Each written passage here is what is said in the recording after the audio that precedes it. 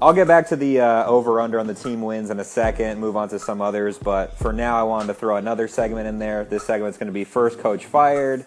I think I'm only going to really be going with two teams for this.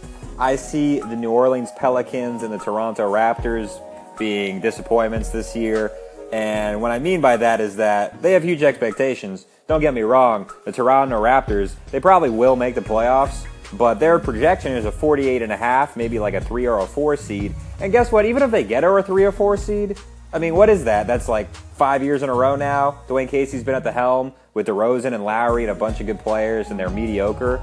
So I could see the Raptors fans being fed up and needing a change, and Dwayne Casey getting the hook, even if the team is decent.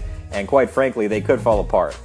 Next, I got Alvin Gentry out of New Orleans because they're over under 39.5. People think the Pelicans should make the playoffs this year as an 8 seed. Maybe they'll just miss it as a 9 seed. Guess what? The Pelicans stink. DeMarcus Cousins is an amazing player, one of the top talents in the league. But just like I talked about with D'Angelo Russell, for some reason, sometimes as a basketball player, you'll find yourself on the court with somebody who just can't control themselves. I've been on teams before where literally the best player on the team was a detriment because nobody liked him. He didn't make the ball move. He always got texts. He's always arguing.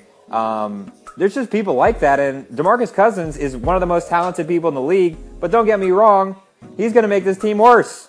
The Kings are already better off without him, and quite frankly, I thought all you needed to know was the second DeMarcus Cousins got traded to the Pelicans, I think it was his first game, the dude got a technical and was suspended. That is embarrassing. That's all you need to know. So I got the Pelicans and the Raptors. Those two coaches are going to get fired this year. Maybe it won't be first. Maybe it'll be some other team that has, really low win total and just needs to reboot the whole thing. But those two are getting it.